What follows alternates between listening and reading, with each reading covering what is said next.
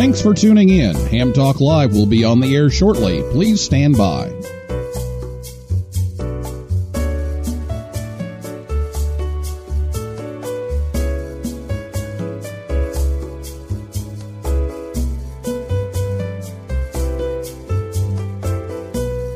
Thanks for tuning in. Ham Talk Live will be on the air shortly. Please stand by.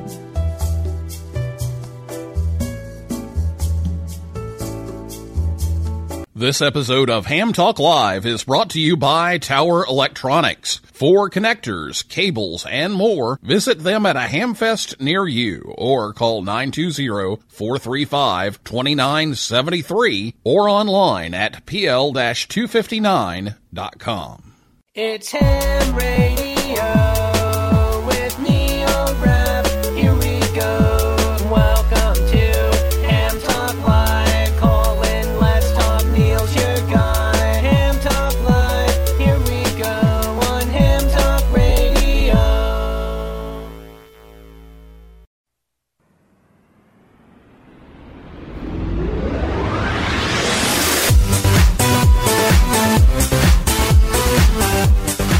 Welcome back, everybody. It's time for Ham Talk Live. It's episode number 119. Bouvet Island Adventures with Ralph, K0IR, recorded live on Thursday, June 14th, 2018. I'm your host, Neil Rapp, WB9VPG. Thanks for tuning in to this episode of Ham Talk Live. Tonight we're joined by Dr. Ralph Fedor, K0IR, and we'll take your calls live in just a few minutes. Last week on the show, Dr. Scott Wright, K0MD, and Dr. Fred Reigenetter, K4IU, were here to talk about the WRTC 2018 competitors as featured in the National Contest Journal.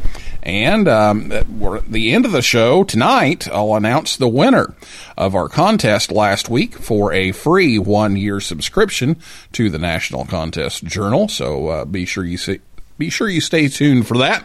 If you missed the show, you can listen to that anytime at hamtalklive.com, or you can catch us on the podcast edition on Apple Podcasts, Stitcher, iHeart Podcasts, Google Play, TuneIn, SoundCloud, or your favorite app, or we're also on YouTube. So if you have questions about the Bouvet Island DXpedition, get those ready to go, and you can call in and join in our conversation in the second segment of the show, and I'll go ahead and give you the phone number, and it's not time to call just yet, but I'll give you the number so you have it ready to go. It's 812-NET-HAM1, 812-638-4261, or you can Skype us at Ham Talk Live, or you can send us a tweet if you'd rather do that. Our Twitter handle is at Ham Talk Live. So I'll be back with Ralph right after this word from Tower Electronics right here on Ham Talk Live. Hey, honey, have you seen the PL259s anywhere? No, I haven't. Come on, kids. Let's go. There's just one place to go for all of your connector needs. Tower Electronics. Tower Electronics. Tower Electronics. A giant warehouse of connectors and adapters for every occasion. Thousands to choose from in every shape, size, and color. And they have antennas, soldering supplies, cables, meters, and more. Where do you go if you want to buy a connector at a fraction of retail cost? Tower Electronics. Tower Electronics. Tower Electronics. And this weekend only, take advantage of our special liquidation sale. Buy 9 solder type PL259s, get the 10th one for just $1 penny. They make great Christmas presents. And what better way to say I love you than with the gift of a PL259? Tower Electronics. Tower Electronics. Tower Electronics. Hi, I'm Scott Cole, KB9AMM, president of Tower Electronics. I like the company so much that I bought it. Tower Electronics, coming to a Hamfest near you, or online at pl-259.com. And we're in the yellow pages under Amateur Radio Connectors. My, wherever did you get that lovely PL259? Tower Electronics, pl-259.com, or call 920-435-2973. Do we sell PL259 connectors? 5 out of 4 people have trouble with fractions. Now, here's Neil Rapp with more Ham Talk Live.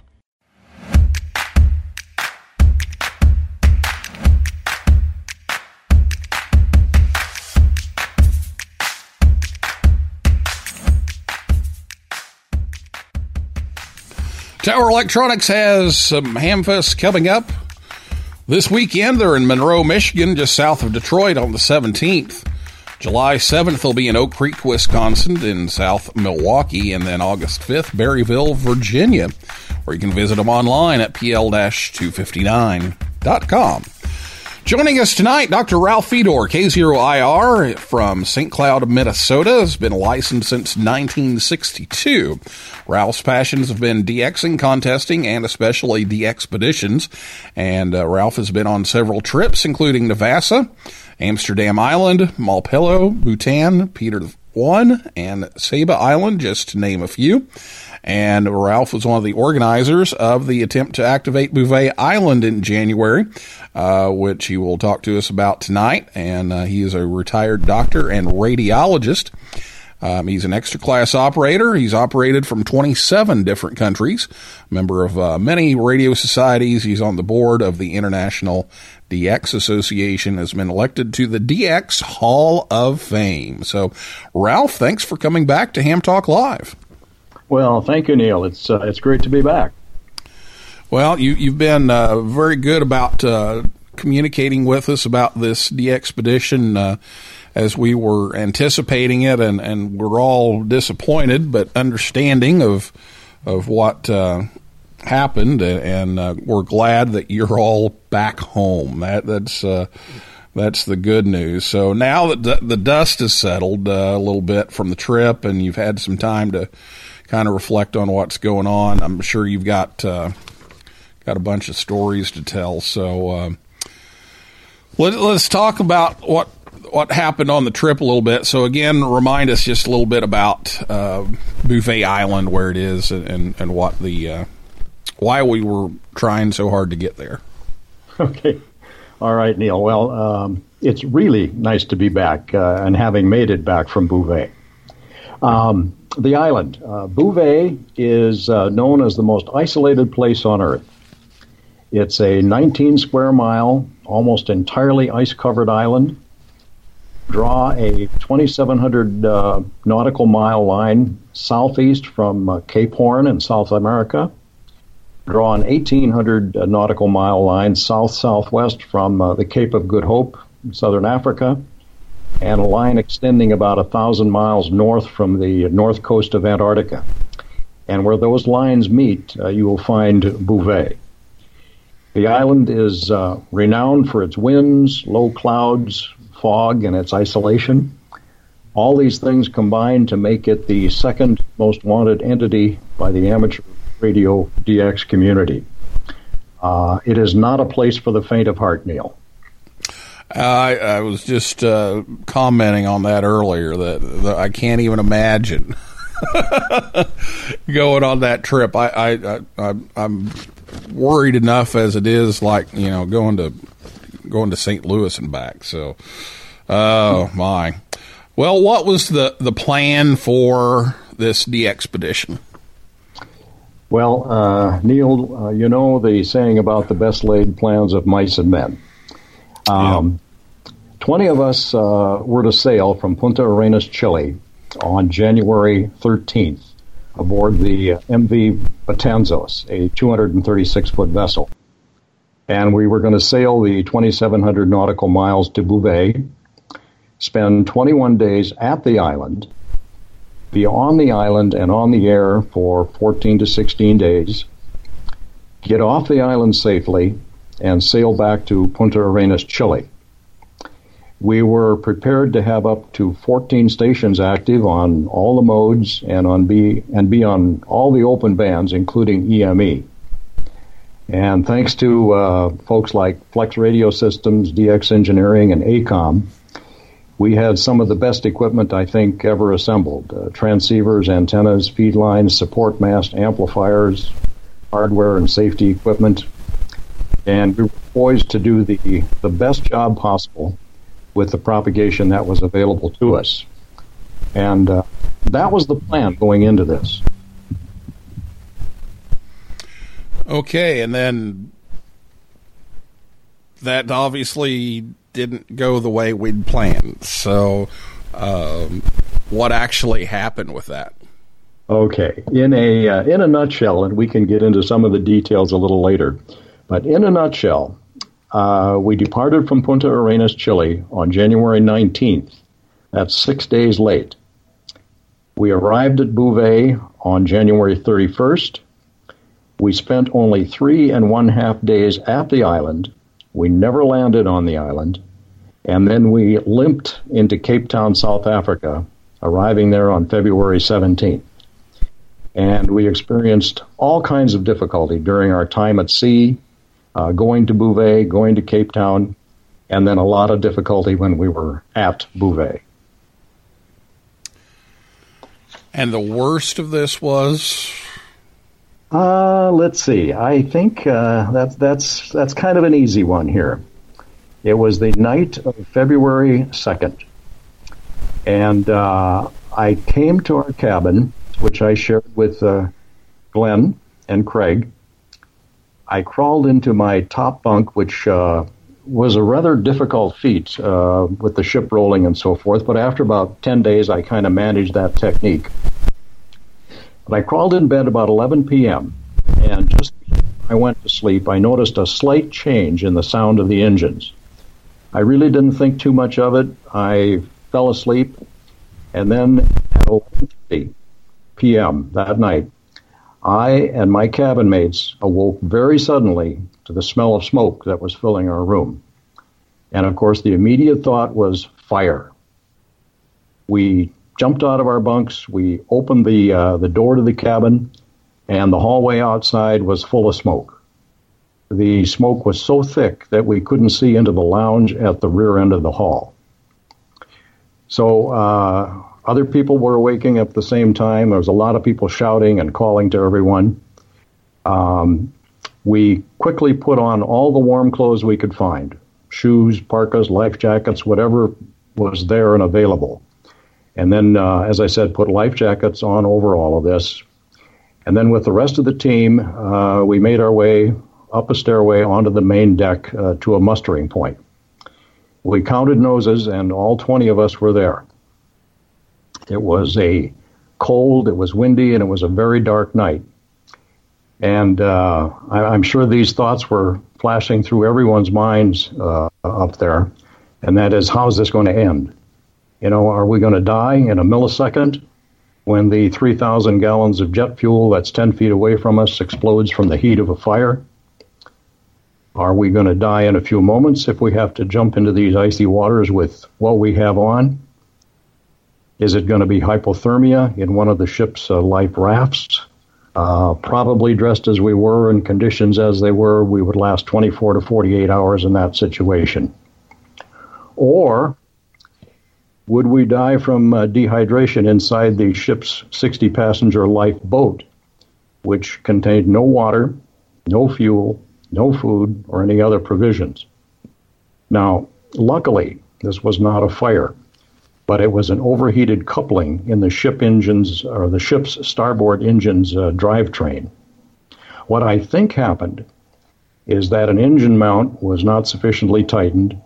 The engine moved in the rough seas that we experienced that night, and the drivetrain went out of alignment and the coupling overheated. This left us with one functional engine, and this ultimately was the reason for aborting the mission. An issue of real concern, I think, is that during this whole ordeal, none of the ship's smoke alarms went off, none of the fire alarms sounded. And it was just our sense of smell that alerted us to this danger. I think that's the worst one, Neil. I would hope that's the worst, because I wouldn't want to wish anything worse than that. That sounds extremely frightening. So again, we say, we're glad you're all home. Well, me too. You know, we looked the Grim Reaper in the eye that night. Oh my goodness. Well, what were some of the conditions out in the seas, before this all happened? You were riding some pretty rough waves. Yeah, that was a fairly rough night. The winds, I think, were probably peaking around 60 knots, which is about 70 miles an hour. And the seas, as a result, were churning and they were rough. And this was all exacerbated by a ship with a narrow beam and an apparent lack of ballast, yielding rolls of over 30 degrees in each direction. So that gives you a 60-degree excursion. And my estimated period of the whole rotation or rolling sequence was probably about 15 to 20 seconds. So we were moving a lot and we're moving fast. But again, this is not an unexpected event at Bouvet. We selected our shelters and we designed our antenna masts to withstand 125-mile-an-hour winds. So this was not something abnormal or unexpected. It is just the way Bouvet is. Now, things like that, you'd really have no control over, and that's just, like you said, that's the way it is. But, some of the things with the ship and that kind of thing, maybe there were some issues. So can you identify some of those factors that led to having to bail out on the expedition for now? Well, I think it's the entire transportation leg of the project, Neil. The multiple problems with the ship, the delays, there was a cancellation of a charter before us because the ship wasn't ready. There were a number of discoveries that made the vessel seem non-seaworthy. There were safety issues like the fire alarms and smoke alarms that I mentioned. It seemed to me that there was an inadequate preparation and information basis among the crew. There seemed to be a lack of planning for executing the protocols for helicopter operations. Their assessment of the surface of Bouvet did not meet with what we had learned about the island. They seemed to be more naive about it than I had hoped they would be. Comprehension of the weather and the sea conditions at Bouvet did not seem to be there. They were surprised about conditions. We were not. We got what we expected. And like I say, it was just an overall inability to deal with what is normal at Bouvet. But, no matter what the issues were with the ship or with the crew, it ultimately comes down to, were there errors made in human judgment and decisions relating to our use of that ship? So this really isn't about bad weather. It's not really about bad seas or an indomitable island. It all comes back, I think, to the result of human errors in decision-making and judgment. Okay. Well, I know this was disappointing for all of us, but especially for, the 20 of you who were going on that journey and spent all that time, invested in going. What do you feel like was personally the most disappointing thing in having to call it off? I can probably come up with a couple of things, Neil. First of all, having this fall apart after years of planning and months of doing things like web work, equipment acquisition, fundraising, building support for the project was discouraging. Let me use that word. I do regret that our sponsors, who were very generous and supportive, had to share this disappointment with us. They really deserved better. Another thing that I was very discouraged about was that on the day of our departure, we had extremely good weather. It was a forced departure. We had to leave because of the ship problems. The island was crystal clear. We had what a pilot would call ceiling and visibility unlimited. You probably get 2 or 3 days like that a year at Bouvet, and we got one, and we couldn't take advantage of it. So that was disappointing. And the other thing for me was that when you look back at the history of landings that have occurred at Bouvet in the last 40 years, I can't really find any other expedition that went to Bouvet with the intent of landing and failing to land on the island. Now, they had to wait for weather windows, as we did, but in 40 years, it looks like we may be the only one that failed to land when we intended to, and that's telling and discouraging. Yeah, it sure is, and I know it's a disappointment for the whole crew. Did you feel like you were overburdened or compromised with all the equipment you had to take to try to pull this off? Well, we had a lot of stuff, Neil. We had a 40-foot sea container full of things, which was ultimately broken down into two 20-foot containers to fit aboard the ship. I think, in a way, this is a moot point and an irrelevant point, since none of what we brought made it ashore. If we had only brought a team toothbrush, it wouldn't have gotten ashore. Secondly, I think our plans were to stage our equipment coming ashore so that what was ashore could always support the people that were on shore. The number of people ashore should never exceed what the infrastructure that we had there could support.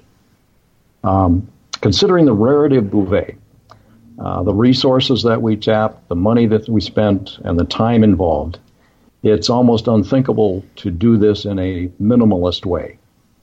We had a lot of stuff, but I feel that you start from a position of strength and as many resources as you can, and then you build to be the best you can. You don't start with a minimalist approach in a position of weakness, because it traps you and puts you in a corner. For example, you need an amplifier to be heard, but you didn't bring one. Or you need 10 stations to cover what propagation you have, and you brought 4. You need a gain and directional antenna to maximize your effectiveness, but you have a vertical over poor ground. Bouvet is not a get by with as little as you can kind of place.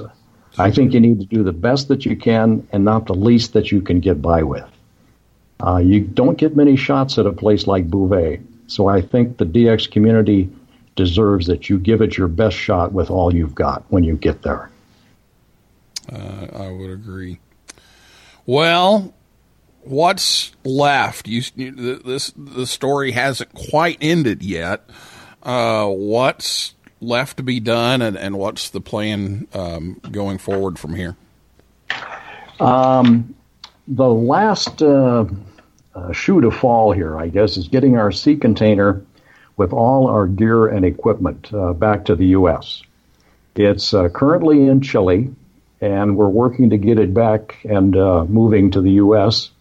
It's been a slow process, and it's been somewhat of a frustrating process for N4GRN, who has been working really hard to get this container moving.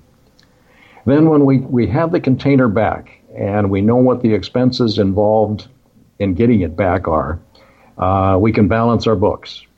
And then we'll zero everything out by refunding money to our donors on a pro rata basis. It's going to take a lot of work to do this, but we have to do it. I think our donors should not say, keep it for the next one, because we have no idea what that next one will look like, or even if there will be a next one. We also need to get our equipment back to our sponsors. They're anxious to have that back, and they deserve to get it back. Again, this is all going to take some time, but we are moving on it. We're moving as fast as the customs and immigration people in Chile will let us move. Very good. Well, there was an invitation from another group that had postponed their plans to try to go to Bouvet, and they invited your team to go. So tell us about that and the decisions that were made by the team members so far. Okay. First of all, this is or was a personal decision for each individual. There should not be any corporate coercion or demand that the invitation not be accepted or be accepted or whatever. It's a personal decision for each team member. Dom, 3Z9DX, is leading the attempt we're talking about. I spoke with Dom on the phone about a month ago, and we've had a few email exchanges since that time. He presents himself as a sincere and conscientious person with a plan, and our team member responses to date have been to decline the invitation, and the reasons given generally go something like this. The time commitment for 2 long DXpeditions so close together is just impossible for a lot of people. Some of the team members simply don't want to go back to Bouvet again. It was not a place to their liking. And I can't blame them. Also, the total cost of 2 projects, again, close together, is just a very difficult financial situation for just about all of us. Some of the team members are concerned about the proposed beach landing. They're uncomfortable with that. And I think lastly, because any extreme DXpedition like this necessitates understanding among team members, it demands cohesiveness, complementary skills, easy communication between team members, reliability, knowing you can depend on people, a lot of tolerance, and, of course, a lot of trust between team members. And some, as a result, are reluctant to travel with individuals that they don't know well or they have never worked with before. Again, Bouvet is a very demanding place, and you don't want to take any chances there. But again, this participation, it's a personal decision and up to each one of our individual team members. Okay, very good. Well, we need to take a break here, but any last thoughts here before we do that and see if we have some calls? Okay. First of all, I guess I would tell our audience that we're not heroes and we're not victims of nature's wrath here. We're not like the expeditioners who go to a quiet Pacific island and are hit by an unexpected typhoon and have to go to great lengths to survive. And those are the heroes, okay? We, on the other hand, knew exactly what we were getting into. It was the selection of the ship that seemed to seal our fate here. And what I think we need to do as team members is have the courage to identify and admit our mistakes. We need the strength to correct them, and then we need the intellect not to make them again. Sounds very, very reasonable. Well, we're going to take a break. We'll come back with Ralph, and we'll give you a chance to ask your questions and take your calls right after this word from the National Voice of America Museum of Broadcasting right here on Ham Talk Live. The National Voice of America Museum of Broadcasting, located in Westchester, Ohio, just north of Cincinnati, is only 2 minutes off I-75. The museum is the former home of the Voice of America Bethany Relay Station. Tours are now available every Saturday and Sunday from 1 to 4 p.m. Eastern Time. You can see the control room, a 200,000-watt transmitter, and the most comprehensive collection of inventions by the iconic Powell Crosley Jr. Also on display is a huge antique radio exhibit and R.L. Drake's personal collection of most every Drake amateur rig ever made. This is a unique opportunity to see amateur radio in action and have a chance to get on the air from WC8 VOA. Admission is only $5 a person. The museum is located close to historic WLW-AM and tons of shopping and restaurants. Take a trip to the VOA Museum or visit us online at voamuseum.org. Oh, yeah. You're talking ham radio, baby. You're listening to Ham Talk Live with Neil Rapp.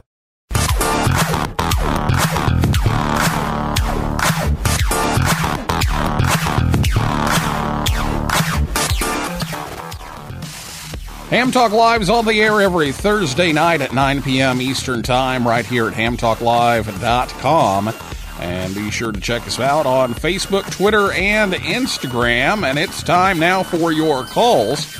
So if you have a question for Ralph, give us a call at 812-NET-HAM1. That's 812-638-4261. Or you can Skype your question at Ham Talk Live or tweet us at Ham Talk Live. We'd love to hear your questions and comments tonight for Ralph, K0IR. Now, we talked a little bit about the other group that is going, and that so far everybody on the team has declined to try to turn around and do that other trip or the other attempt. Have you been able to help that team in any other way with some information gathering or anything that you could do while you were waiting on the boat for the weather to clear out and then unfortunately couldn't?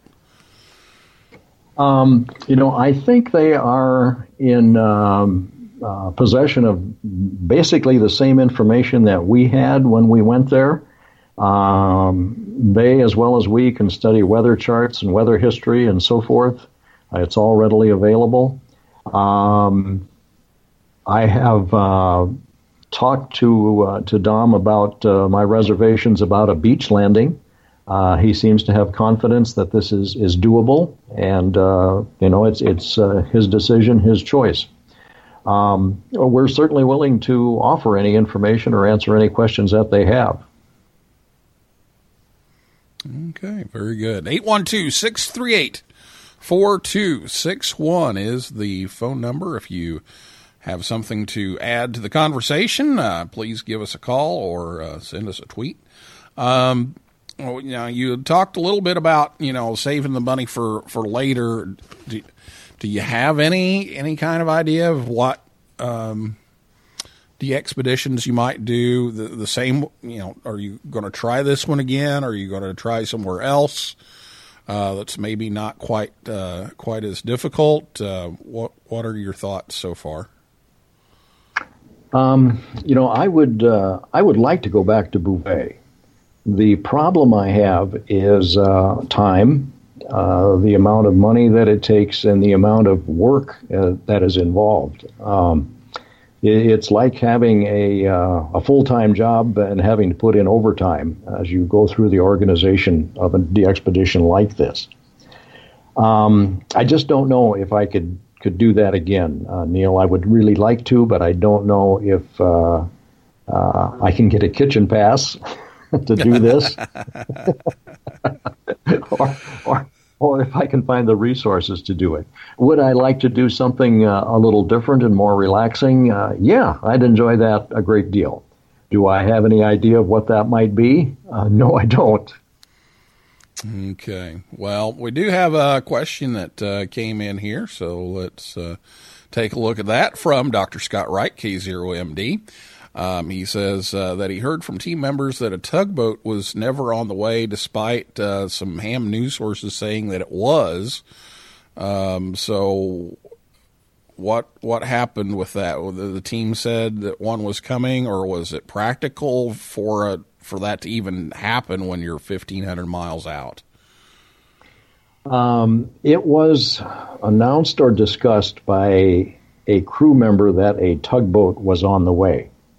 Did this seem like a practical thing? No, because as you said, we were probably 1,000 miles from the Cape of Good Hope. And to send a tugboat 1,000 miles out just did not seem like a feasible situation to me. And since that tug never materialized until we got into the Cape Town harbor area, I don't think one was ever on the way, and I don't know where that information came from. Well, those rumors, they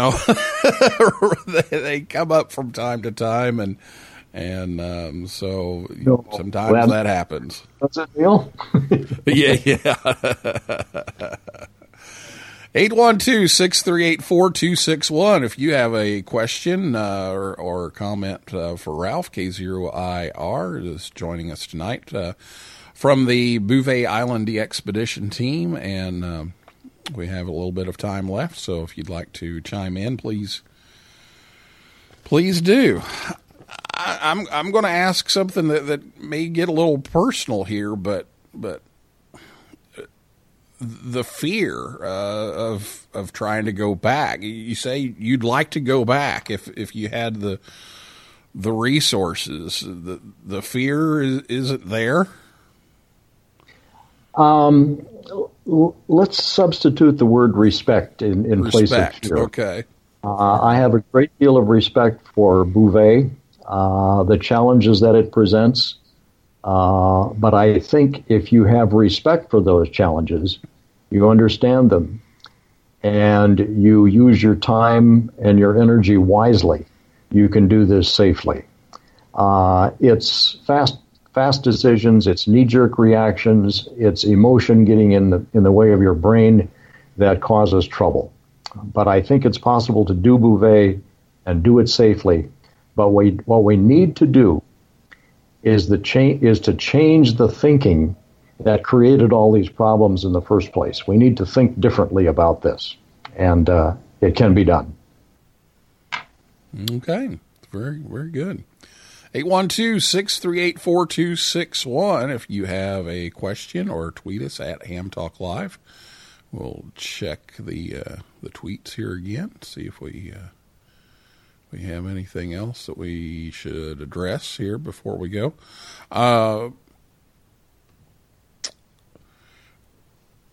When you were heading back on one engine, was there a time when that one engine ended up failing? There is a time when we were on zero engines, Neil. Shortly after we left Bouvet, and as I say, there was a failure in a flexible coupling in the drivetrain of one of the engines. Mysteriously, a spare coupling appeared sometime after we had left, and that was installed to put us back on two engines to get back to Cape Town maybe a little bit faster. However, they had to shut down, apparently they had to shut down both engines to make this change, so we had no forward propulsion there for a period of time, which of course is, you can't control the ship, it turns sideways into the waves and it rolls and tosses and so forth, and it causes all kinds of nausea and vomiting and things like that. So, there was a period of time where we had no engines, maybe it was a couple of hours, maybe a little bit more. But immediately after that second coupling got put in place, it failed also, which resulted in another, excursion to the muster point on the main deck while the smoke cleared from the cabins once again. So we did this twice. We're getting pretty good at that. That was it. And then after the second coupling failed and we were on one engine, they used that engine very conservatively. So our forward speed was like between 2 and 4 knots. We were not off to the races going back to Cape Town. Okay, very good. Well, again, we're glad you're home. We're glad that everybody lived through it and everybody is mostly unscathed, and that everything turned out okay, and we hope that the equipment can get back soon and you can kind of finally put all this behind you and move forward. Sure. I would just like to say one thing about the team members, Neil. Outstanding group of people, level-headed, slow to anger. They thought things through. Nobody got overly emotional or excited. I remember that night out on the deck that we talked about, seeing a few arms going across the shoulders of teammates to kind of say, hey, we're together in all this and I've got your back. So we had an outstanding group of men, and my hat off to them. As mine, I am amazed at the courage and the work that the entire team has put into this attempt, and as much as you don't like it, sometime, somewhere, these are going to fail, and I admire all the efforts that were put into making this one potentially possible. Well, thank you very much, Neil. I appreciate your comments, and hopefully there will be an occasion when Bouvet does get on the air. Yeah, I hope so, and I hope that if you want to go back, that you're able to do so. I think I'll have you talk to my wife, Neil. Okay, I'll talk to her, and I'll stay here. I will take my de-expedition to Cape Canaveral or something. Maybe that would work. Okay, sounds good. Okay, all right. Well, thanks so much, Ralph, for coming on the show and taking the question. And we're going to give away this subscription to the National Contest Journal and get out of here. But thanks so much for coming on, and you're welcome to stay through the giveaway if you want, or if you need to take off, you're welcome to do so. My pleasure, Neil, and I'll hang around to see who the lucky person is. All right. Well, we'll do that. So last week we had a question about the show on social media to get an answer for a chance to win a free 1-year subscription to the National Contest Journal. And the question was, what radio is Martin, a German, going to use at WRTC 2018? And the correct answer was, of course, Hellbrunn. So we're going to draw out one of the correct responses that came in this week, and from watching WKRP, we're going to do this right. So we're going to walk into the specially constructed stainless steel vault to select the winner from all of the thousands of entries that came in this week. And the winner is Mark Kelm, K0GMK. So congratulations to Mark. And your subscription to the National Contest Journal will arrive soon. So congratulations to Mark, and thanks for everybody participating in that.